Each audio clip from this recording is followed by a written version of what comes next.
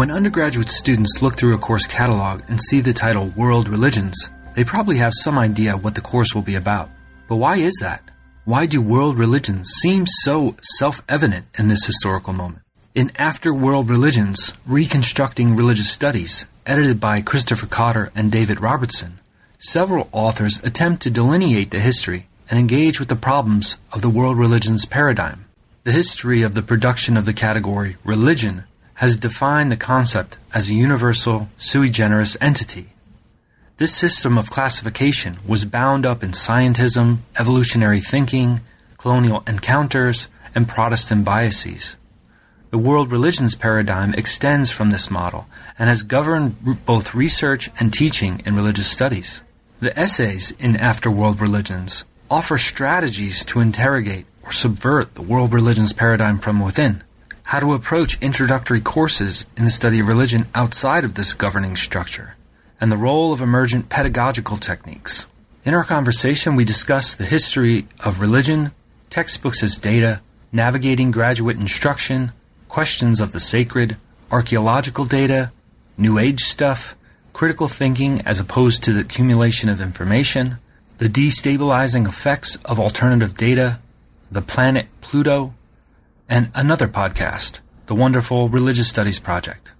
I'm one of your co-hosts, Christian Peterson, and thanks again for listening to this podcast, New Books in Religion. Without any further delay, here's my conversation with Christopher Cotter and David Robertson about After World Religions, Reconstructing Religious Studies, published with Routledge in 2016. Welcome, gentlemen. Thanks for joining me on New Books in Religion. How are you doing? Pretty good, thanks. Cheers for having us. Yep, good to be here. So this book, After World Religions, is a wonderful collection that had an interesting kind of emergence through the work you guys have done together for a long time and with many colleagues. But perhaps we could start with how you both got interested in the study of religion, and then perhaps more narrowly, how did your guys' relationship develop in the sense that you would work on this project together? Okay, David, do you want to kick off? Oh, sure. I was always interested in strange beliefs, which anybody who has read my other work on conspiracy theories will understand. And so I was kind of torn between religious studies and philosophy. But philosophy, it turned out, wasn't as interested in all the entertaining details that I liked. So I went for religious studies. My interest in this kind of theory aspects of it, and we might call, disciplinary formation and category formation, it came from being a student of Jim Cox and Steve Sutcliffe here at Edinburgh.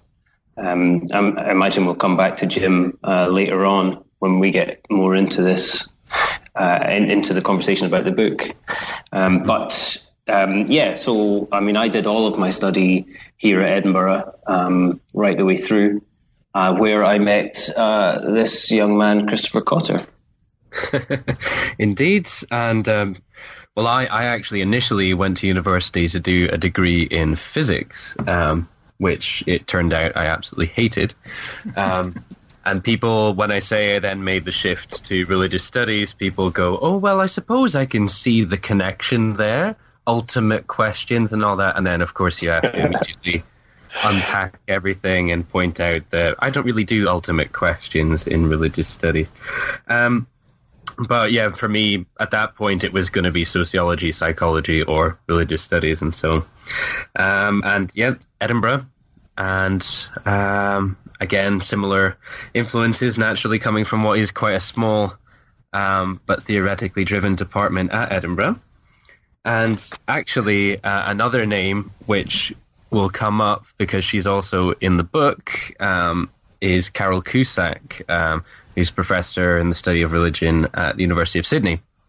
And she did a visiting semester over in Edinburgh. And I think at that point, David and I sort of made an impact on her as students, and she made an impact on us as a teacher.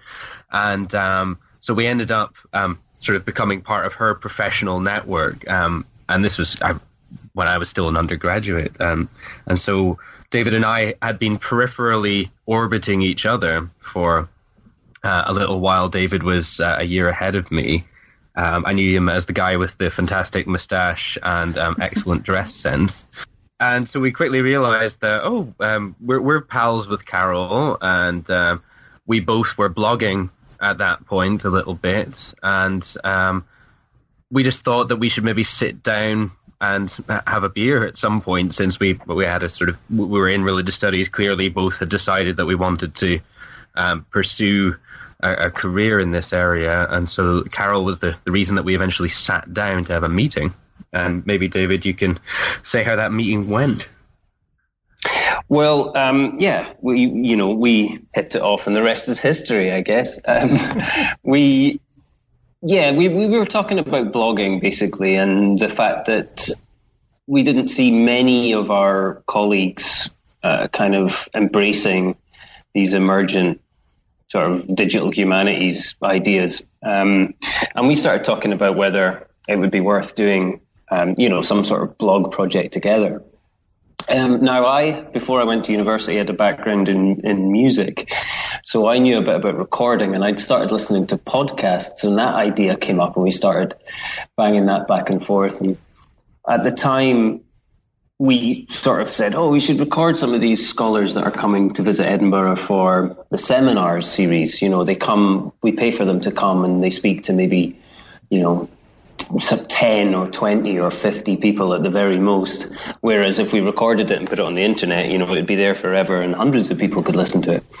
And that's kind of where the idea started. And that idea grew into the Religious Studies project quite quickly. And by kind of, I think we decided we were going to do it by September. Is it September 2012? No, September 2011. September 2011, and we recorded the first few interviews at the VASR conference that September. And we started broadcasting in January 2012, and that collaboration continues to today. Yeah, and it feels a little bit incestuous almost to to have you guys on this podcast, which I started at the same time. I published my first one in September 2011, but I remember us kind of emerging at the same time and kind of taking different angles. But I've always been a big fan of your guys' work, of course. Likewise. Now, this project has kind of an interesting history because it did come out of that religious studies project, kind of a few different kind of publications, if we can call it that, from the religious studies project. So can you talk a little bit about how this project came together? How did it develop from the podcast kind of embryonic form to the book-length project? Well, the way the book came into emergence is quite a sort of study in digital humanities working well. So Jim Cox had the honor of being, I think, the first repeat interviewee on the Religious Studies project, and David interviewed him about this notion of the world religions paradigm. And that was all well and good. That went out. And in the meantime, Steve Sutcliffe had just mentioned, there's not really any resource out there for, what do you do if you're having to teach the world religions paradigm, because it's so embedded in public discourse, it's so embedded in university structures and course structures and textbooks. What strategies are there for actually putting the established critique, which I'm sure we'll talk about in a moment, into practice? And wouldn't it be great to just hear some others' thoughts on that? And we thought, we could ask some people about that. And we did what we haven't done these so often, but in the early days we used to do compilation episodes where we'd ask a number of different scholars. So after the world religions paradigm, what next? What can we do? And so we put that out as a sort of response to the main podcast. And that was all well and good. And then up popped a Facebook message between David, myself, and Russ McCutcheon, who neither of us have ever met in what Jonathan Tuckett would call the meat world. We've only ever interacted online, and Russell's a great networker for collecting people on Facebook and everything. So I can remember the day I got the Facebook request. Russell McCutcheon's added me on Facebook. And so this message came like, hey, I co-edit this series called Religion and Culture with Craig Martin, and there might be a book project there. Would you be interested? And then, I don't know how much longer, I think we say in the preface, but it was maybe sort of a year and a half later the book emerged. Yeah, it was, we put it together quite quickly, actually. I can't remember if that was just the pressure of other things coming up, and probably just the start of the academic year coming up as per now. It kind of, once the idea had been mooted, the whole project kind of came together quite quickly. Although that was, partly due to, I think, several of the people who ended up being involved in the book had already been involved in one or other of the two podcasts there. So they kind of knew what the situation was going to be. And also, we reached out to a lot of our circle that we'd built up over a few years of doing the religious studies project. So we weren't dealing with unknown quantities, as it were. But yeah, once the ball was rolling, it came together quite quickly. Now, you have a good deal of contributors here. I forget the exact amount, but it's about a dozen or more. Can you talk a little bit about how you selected some of these folks, kind of the logic behind it, and what you were hoping they would bring to the project? Well, as I said, several of them were people who were involved in the various podcasts. So Jim Cox ended up doing the foreword, for instance. Who else was involved? Craig Martin was involved in one of the podcasts. Suzanne Owen, Steve. Suzanne Owen. Yeah, exactly. Beyond that, though, we knew we wanted to have certain things in it. In some cases, those were sort of topics or approaches. So we knew we wanted to have quite a strong focus on critical theory. And so we reached out to a few people like Timu Tera and some others who were working in that kind of area, Paul-Francois Tremlett as well. Other times, there was specific people who we figured were important to include, people whose works had influenced us, for instance. So we reached out to Tim Fitzgerald, for instance, at Stirling. He wasn't able to contribute at the time, but he did end up peer reviewing the manuscript for us and made a number of suggestions, which were of a lot of use later on. Russell McCutcheon, for instance, as well, we knew we kind of had to have him involved somewhere. And we also wanted to have a focus on teaching, on pedagogy. And so we reached out to people like Michel Desjardins, for instance, and Dominic Corrywright in particular has a strong focus on pedagogy and RS, so we knew we wanted to have him involved. And that was it, basically. Once we spent a lot of time between the two of us before we invited anyone, deciding the structure of it and deciding on these particular foci we were going to have, working out this structure with the three different sections and thinking about what material we definitely needed to have and potential people we could invite. So there wasn't a lot of... We didn't have to play around with material and edit it heavily after the fact because we'd spent that extra bit of time at the beginning getting the structure right, which I think was very beneficial. Now, the book does a lot of different things because of the kind of the breadth of the contributors. But if you had to kind of summarize, what would you say is the overall goal of the book? How do the sections and the chapters work together? How did you set them up to complement each other? Yeah. Well, one thing to say right from the beginning is that we never set out for this to be like a sort of complete, definitive book in a sense. So, it has. I'm sure we'll get to this later. There are some things that people have pointed out. Oh, well, would have been great if you'd had that in there or that in there. And we are definitely open to considering an Afterworld Religions 2. I don't know, The Empire Strikes Back or something. That's actually quite an interesting... No, I think we not decided on Afterworld Religions?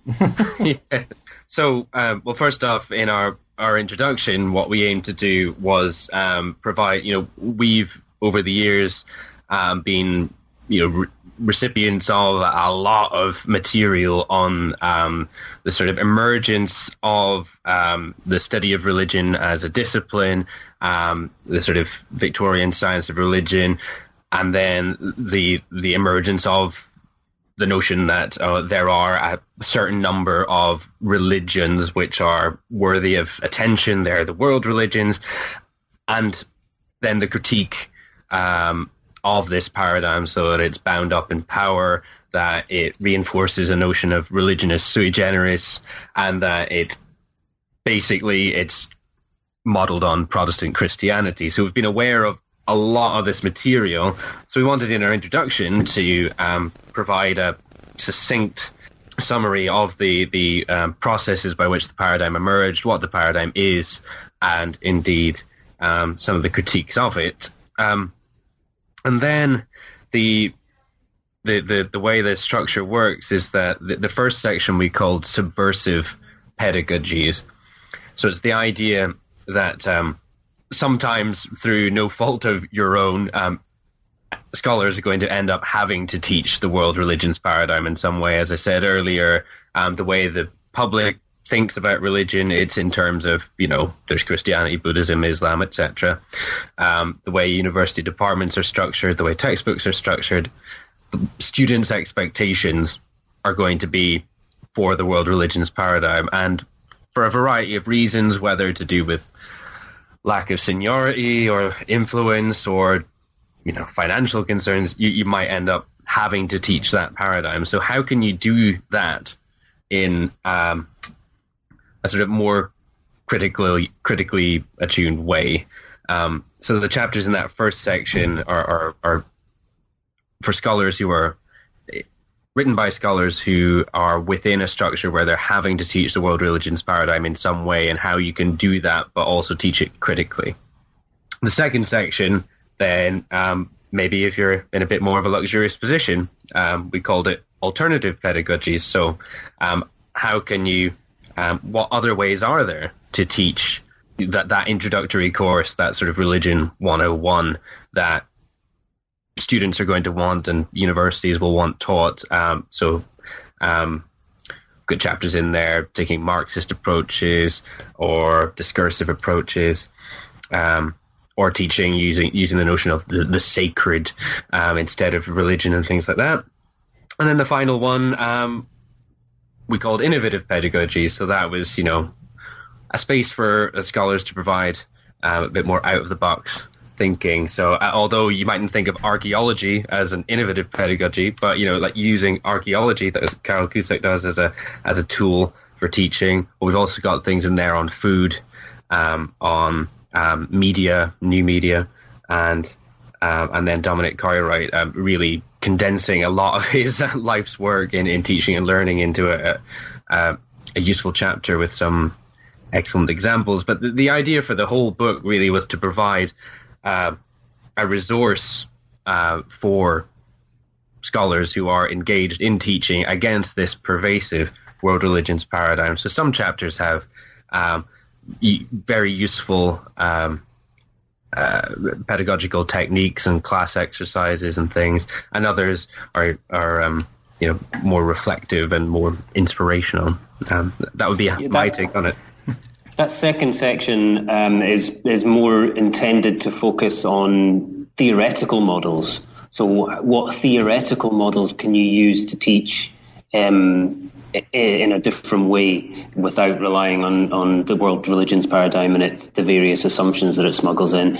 Whereas the third one is more focused on the classroom. What are the teaching techniques you can use to do it in a different way? So that's another difference between those two sections. But as Chris says, the focus on practical teaching examples runs all the way through the book. And I think most of the chapters have, these in practice sections where actual real life examples that you can apply to the classroom are included.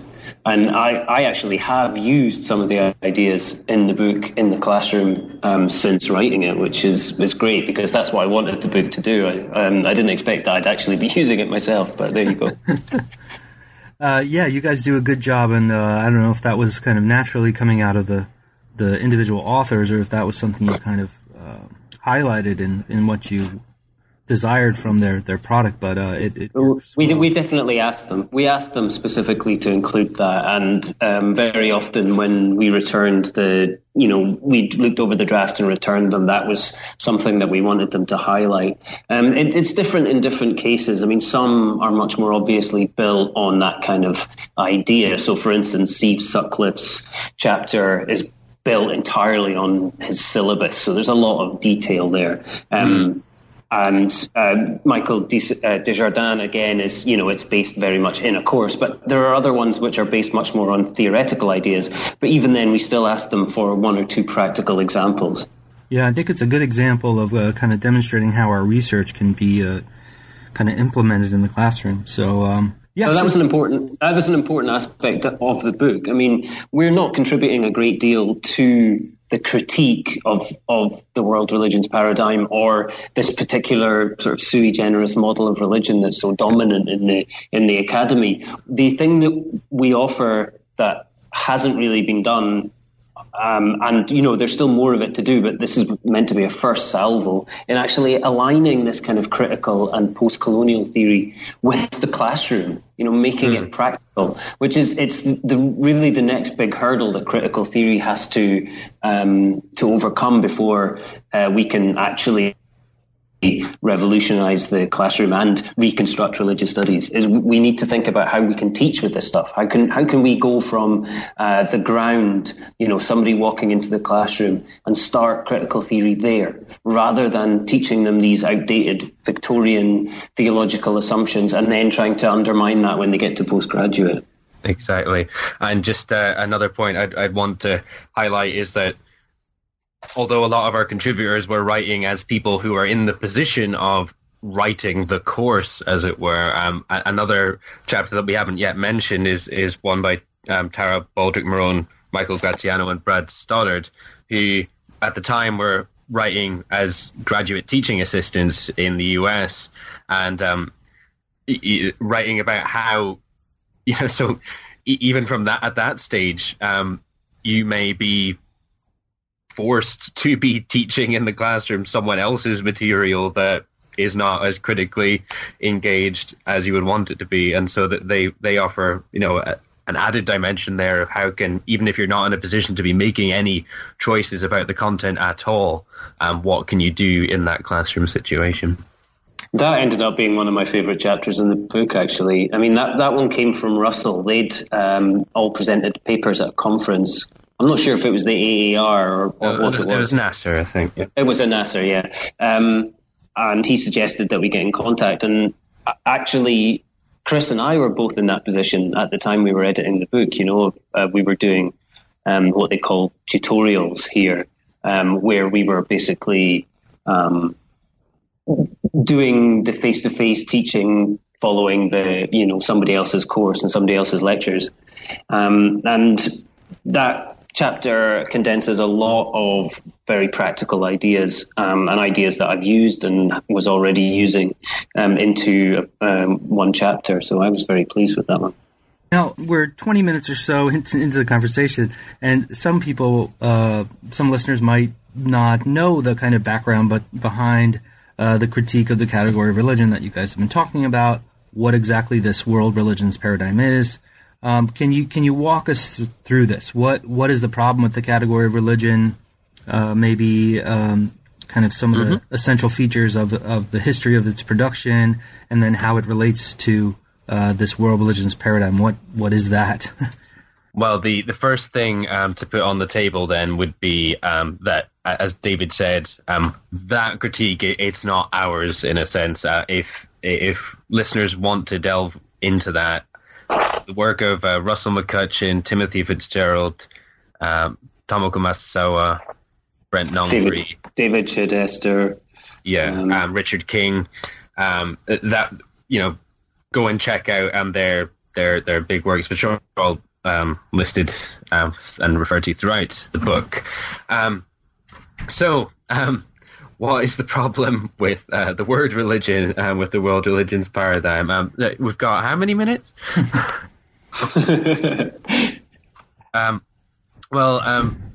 First of all, Timothy Fitzgerald does a great job in his book, Discourse on Civility and Barbarity, in tracing, and also, sorry, we didn't mention Jonathan Z. Smith there either. Of course, of tracing the emergence of this use of the word religion.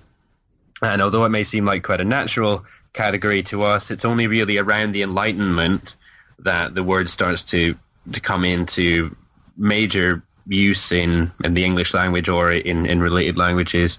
And his argument is that it's basically referring to the true religion, to Protestant Christian truth. And so what we had was, the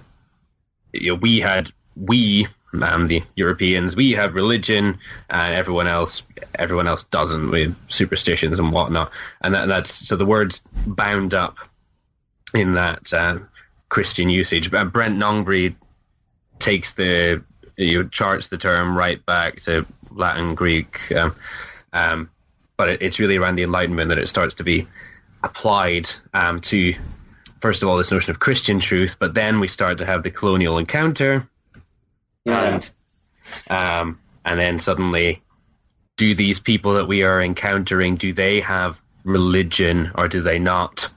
Quite often, no, they don't.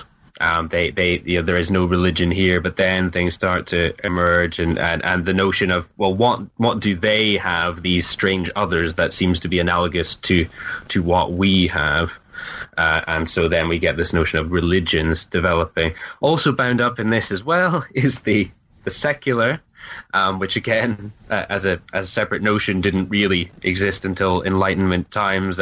It used to be a sort of a word that was used.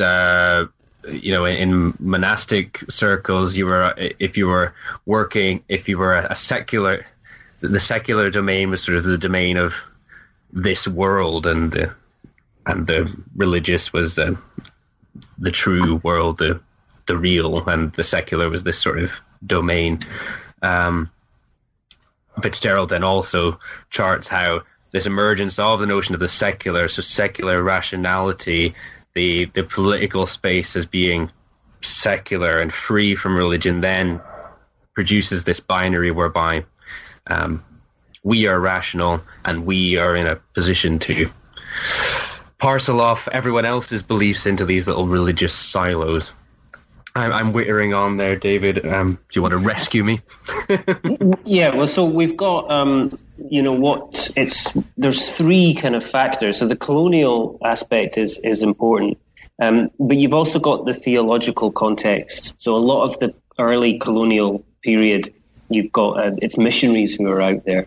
And that situation is actually much more complex than it's often realized. I mean, you have situations, for instance, when talking about Africa, where the scientific community was arguing that, Africans weren't human. They were, a higher form of ape or something. Whereas it was actually the missionaries who were arguing the case that they were humans because they needed them to be humans so that they could be converted and saved, for instance.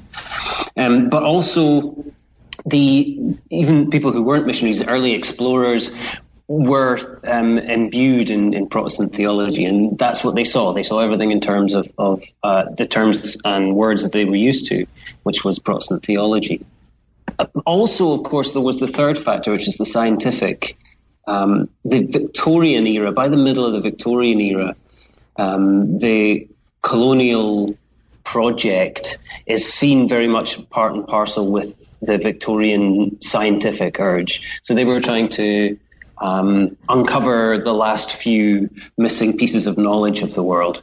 And part of that scientific project was classification and categorization. So in the way that Darwin attempted to classify all the branches of animals and plants, and the way that Linnaeus categorized botanically. People like Max Müller and Cornelius Thiele, their descriptions of religion, which come right at the birth of the study of religion, are attempts to classify the religions of the world in a similar way to Linnaeus or Darwin. So they're applying evolutionary model to the idea of religion, and they're classifying them in different ways. Max Müller saw religion as emerging as a perfect thing and declining. So it was devolving away from a original perfect hierophany, whereas Thiele saw kind of primal religions evolving slowly into more and more rarefied and perfect examples of religion.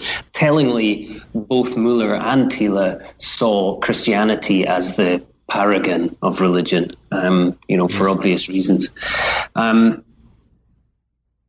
But in both cases, they're using contemporary scientific models, Darwinism, and assuming the primacy of Christianity, their own context, of course, and then classifying, as per Linnaeus or Darwin, the remaining religions according to a schema which they just naturally assumed would be the same as their own Protestant context. So looking for texts, for buildings, for priests, for piety and messages of salvation. Yeah. So that's the sort of that's the historical context. But when we talk about the world religions paradigm, now people maybe won't necessarily think of it in such evolutionary terms, but it's just so self-evident, isn't it, that there are at least 5, right? You've got your Judaism, Islam, Christianity, Buddhism, and Hinduism. Maybe there's a 6th one. That could be Sikhism. It could be Taoism if you're Jack Miles and the Norton Anthology of World Religion. But what actually are the criteria for these being world religions, right? Well, it's not adherence, is it? Because, if you're going by numbers, why is Judaism included up there with the others? It's not texts, is it? Because it can be, because people go, Hinduism does have texts, right? There's a scripture there, but does it really? Is it belief in God? Well, what happens with Buddhism there? So even just presented with those 5 or 6, you can already start to pick away at problems. Why is it just those? But as I mentioned earlier, and I'll expand on now, like the 3 main problems that we identified in all of this critique are that, first of all, the key criterion seems to be that it's things which looked most like Protestant Christianity. So that the model of what is a religion, when you, in this paradigm, when you break it down, it seems to be basically, these things are Christian-like, so that they can also be considered alongside. But there's also issues, there's a whole rank of issues to do with power there, because if we do construct, say, Hinduism along the lines of Christianity with its scriptures and everything, then what's that doing to the religion, in quotation marks, of people in villages in India? That's privileging a certain very elite form. What about women? Women aren't really included in any of this at all. So there's huge issues surrounding power. But then also it brings in Russ McCutcheon's important critique of the sort of sui generis notion of religion.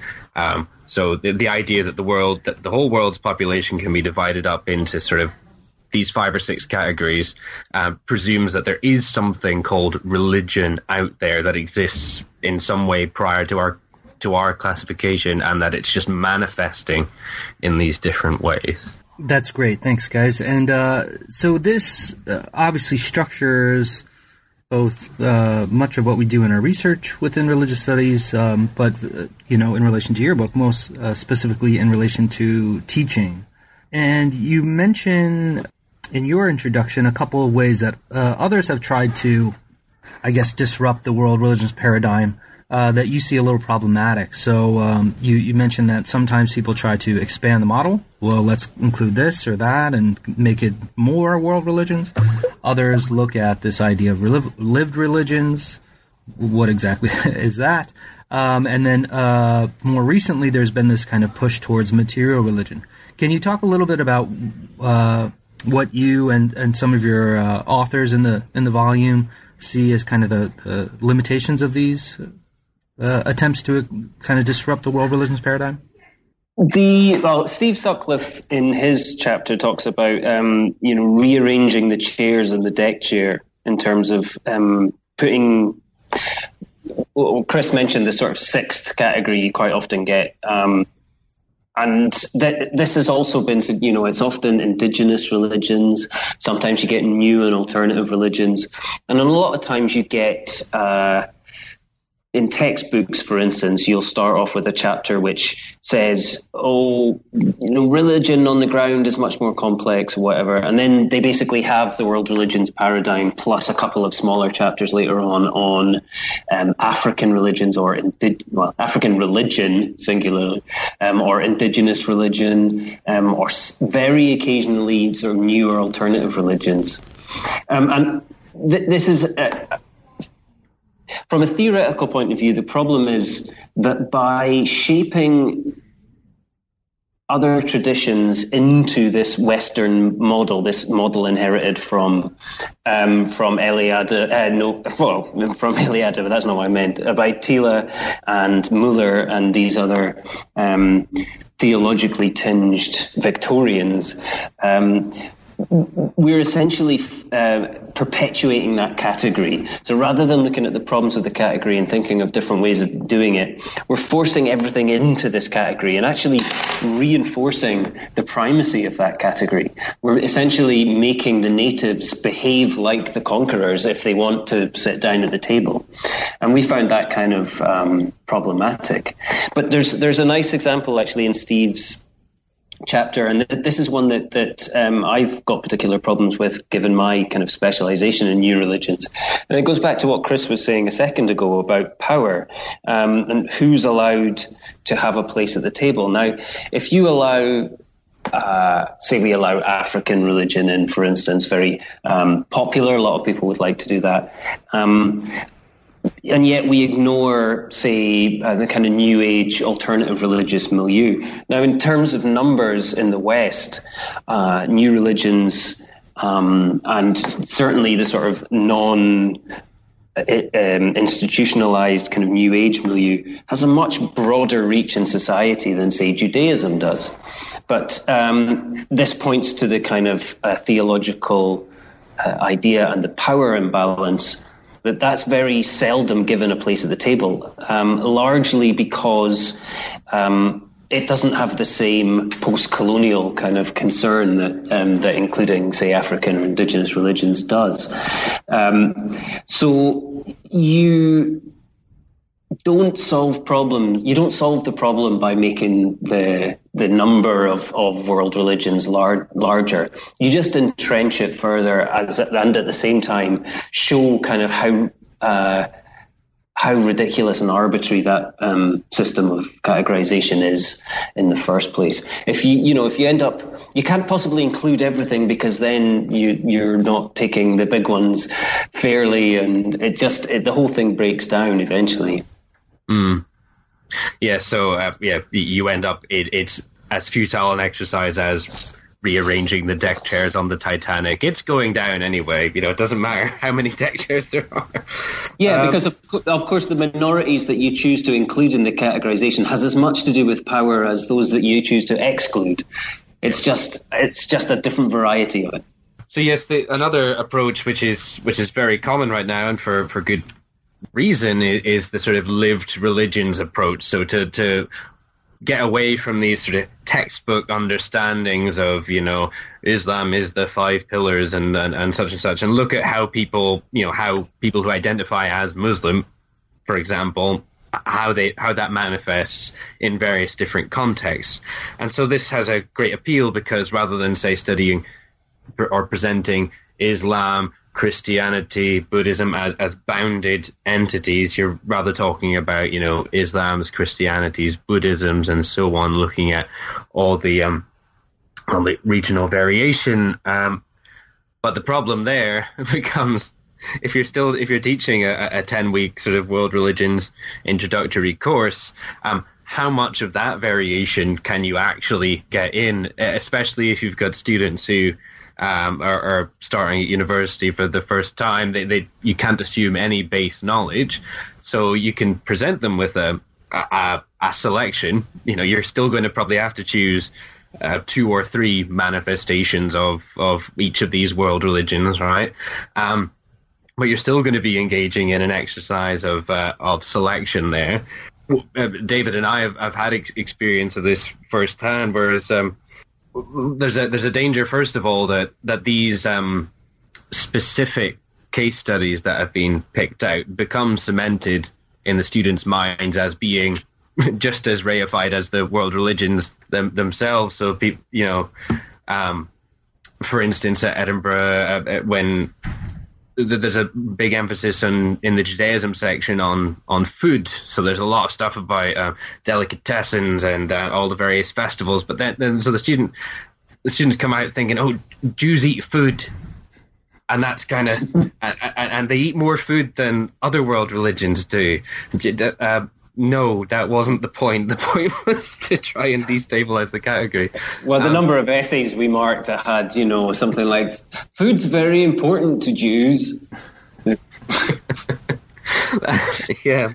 But more insidiously, then it also, because of the nature of a first-year introductory course, if you throw at students a lot of variation and just go, look, and this could be Islam, this could be Islam, this could be Islam, this could be Islam. The sort of the lesson that a lot of students come away with is that, well, anything goes, right? And it becomes so individualized that, well, as long as one person says that it is, then it obviously is, and then it doesn't take into account all of the other things, the tradition, the scripture, the ritual, all of those important elements of the world religions paradigm that are actually part of the construct that we call religion, end up sort of getting pushed to the side, and the sort of laissez-faire, well, it's all just whatever, everyone's just charting their own course, and they come away, you're like, I don't really know what you've got from this course. So that's a problem with the lived religions approach in a first-year introductory course.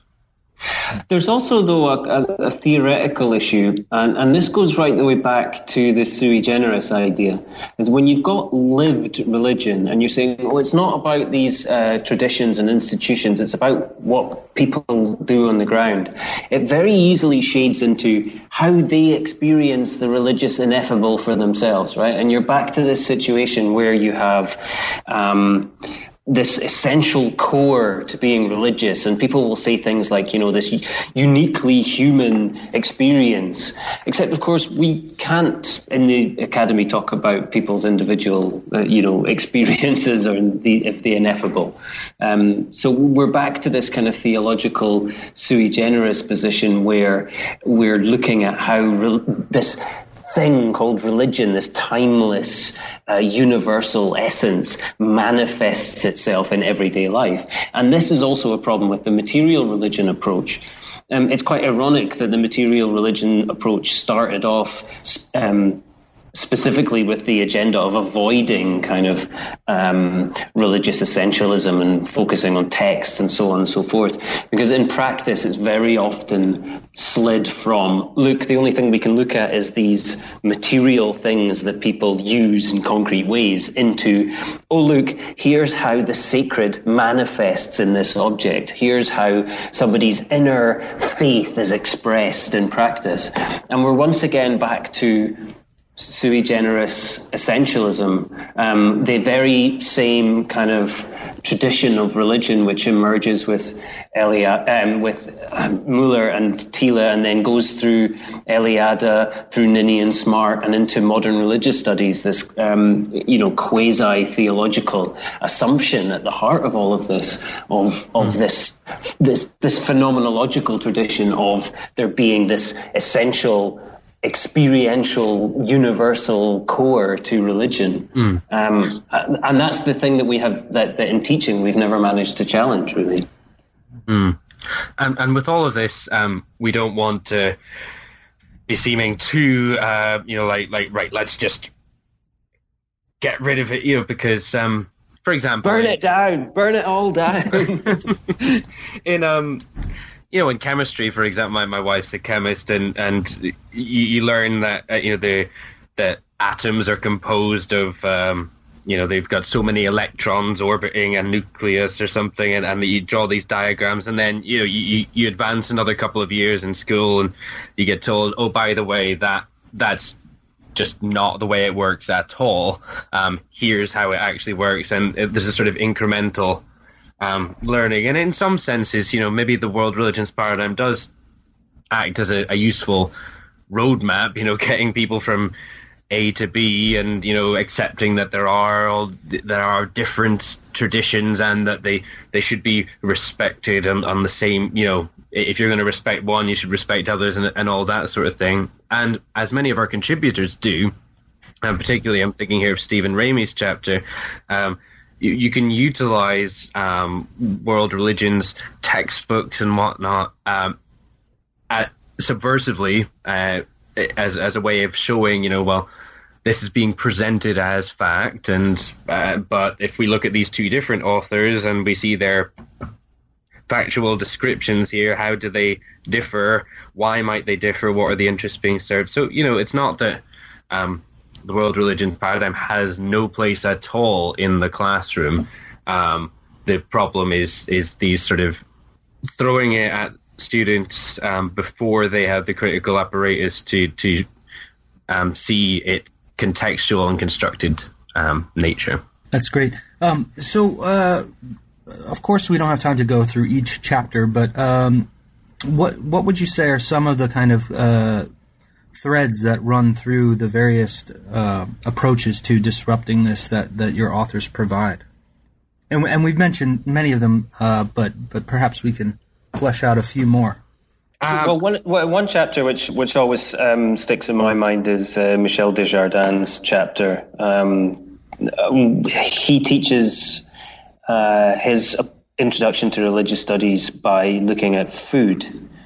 Specifically, kind of food practices, and Jews like food. Well, Jews do like food, yeah. But it's a very good way of. There's a few chapters, Dave McConaughey's chapter as well, of looking at something that isn't ostensibly religion. In the introductory class as a different way into looking at practices that different communities and cultures have. Both chapters are excellent. Michel's is written in a very readable and good-humoured way with a lot of detail about his class, which I find very interesting. But these kind of this idea of starting in a different place. Don't feel the need necessarily to start with all of these guys do this and all of these guys do this, and instead looking at one kind of relatively everyday practice, or something that the students would not have theorized through this kind of lens before.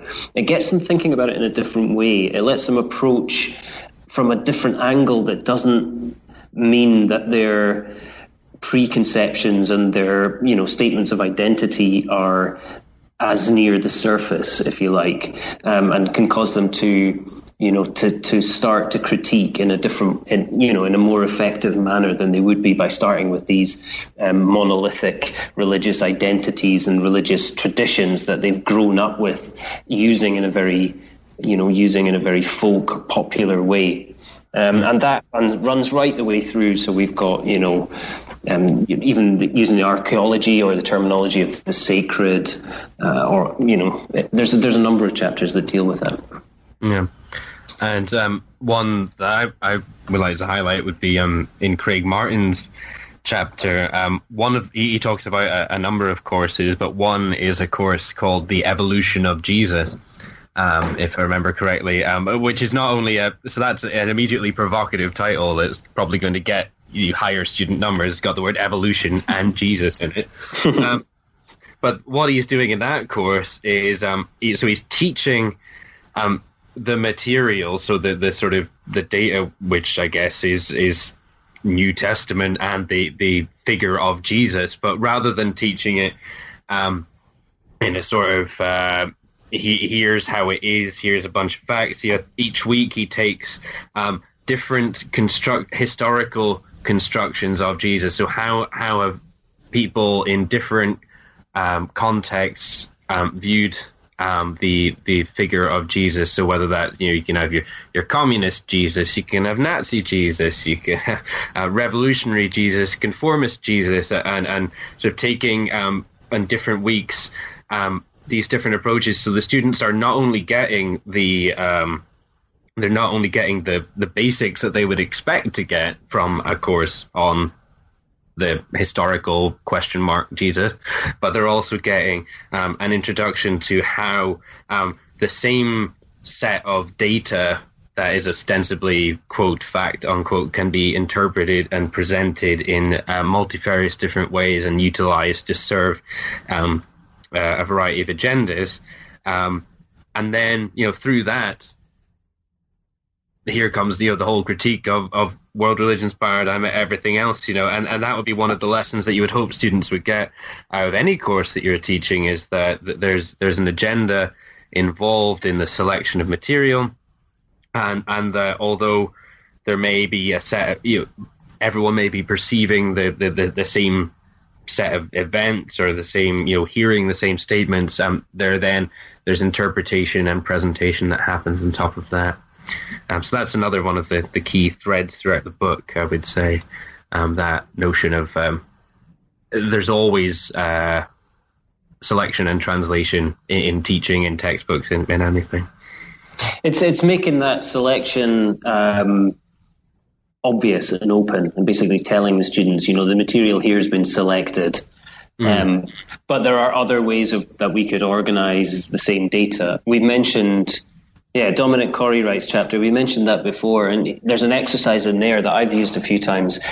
I use it in the very first tutorial of the course, where I give the students a pile of cards which have the names of different religious traditions on it, some of the major ones, some lesser known ones, some that will bother them, like, atheism or communism or sport or whatever.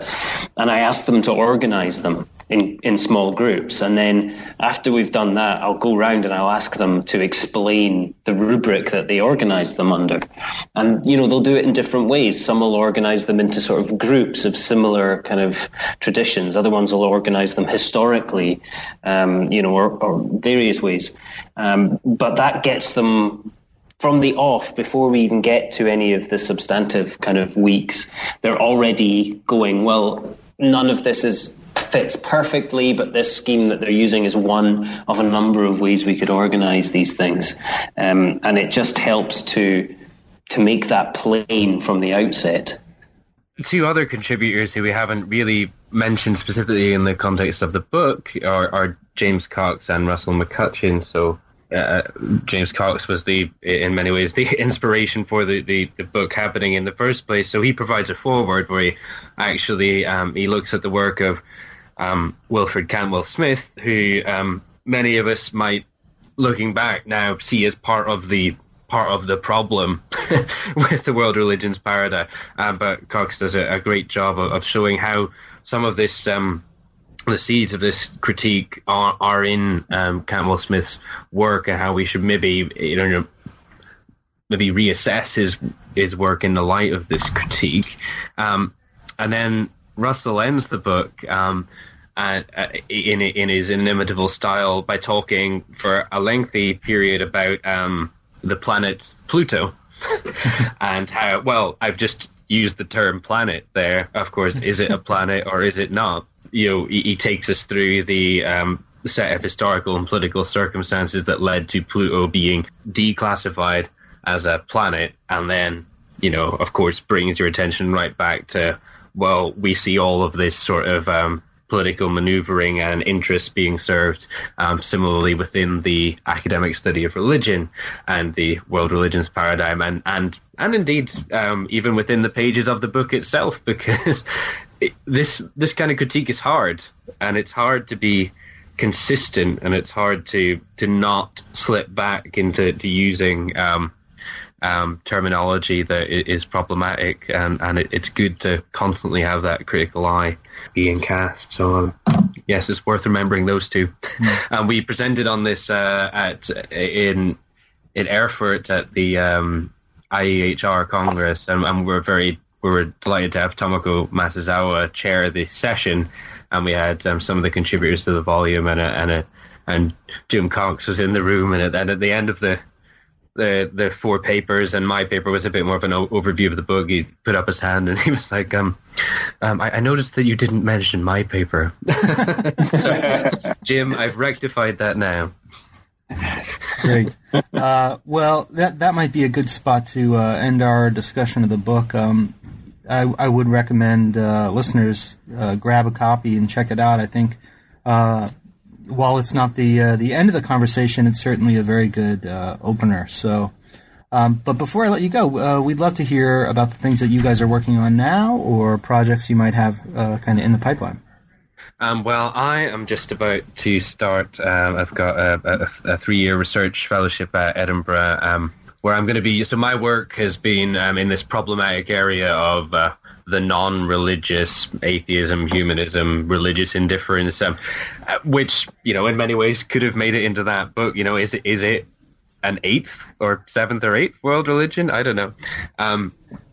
So I critically engage with those categories, but also do empirical study, and my context is going to be doing a comparative study of Scotland and Northern Ireland, which are two peripheral contexts in terms of the UK, but which also have quite politicized religious identities. I'm sure if anyone's familiar with Northern Ireland, they'll know that that category is highly politicized. So I'm doing a comparative study to see how well, I've used the term unbelief, which is a horribly problematic word, but I'll deconstruct that too. How it manifests itself in these contexts. How do people relate to that dominant category of religion, and its sort of politicized nature? So that's what I'm doing, and we, David and I, are also co-authoring a chapter for a book that you're co-editing on the digital humanities. So listeners should be able to read that fairly soon, about the Religious Studies project. Yes, indeed. Glad you mentioned that. I was going to try and remember to mention that one. I'm just starting. I've just finished co-editing with Asbjørn Dyrendal and Egil Asprem the Brill Handbook of Religion and Conspiracy, which is a huge sort of 600 or 700 page edited volume, which we've been working on for the last couple of years, and we've just handed that in. So hopefully that'll be out beginning of next year. And in the meantime, I've started on what I intend to be my second monograph, which is going to be called Elite Knowledge, and is about the history of the construction of Gnosticism as an academic category, as a sui generis category of religious experience, and its influence both on the academy and on practitioners. So it's a case study on the etic and emic negotiation of categories, as well as hopefully the first book to look at contemporary Gnosticism on its own terms, without having to explain it as a continuation of ancient Gnosticism or as part of the New Age milieu, but just as a thing in its own right. After all, Gnostics today may be the only people who have ever self-identified as Gnostics in history. So we ought to take them seriously. So that'll continue the interest in category formation and terms and sui generis from Afterworld Religions. So I'm enjoying writing again. Great. Well, good luck, gentlemen, and maybe we'll have you back to talk about one of those projects. Fantastic. Thanks, Christian. Yeah, be a pleasure. Thanks, Christian. That was my conversation with Christopher Cotter and David Robertson, editors of Afterworld Religions, Reconstructing Religious Studies, published with Routledge in 2016. Thanks again for listening to New Books in Religion.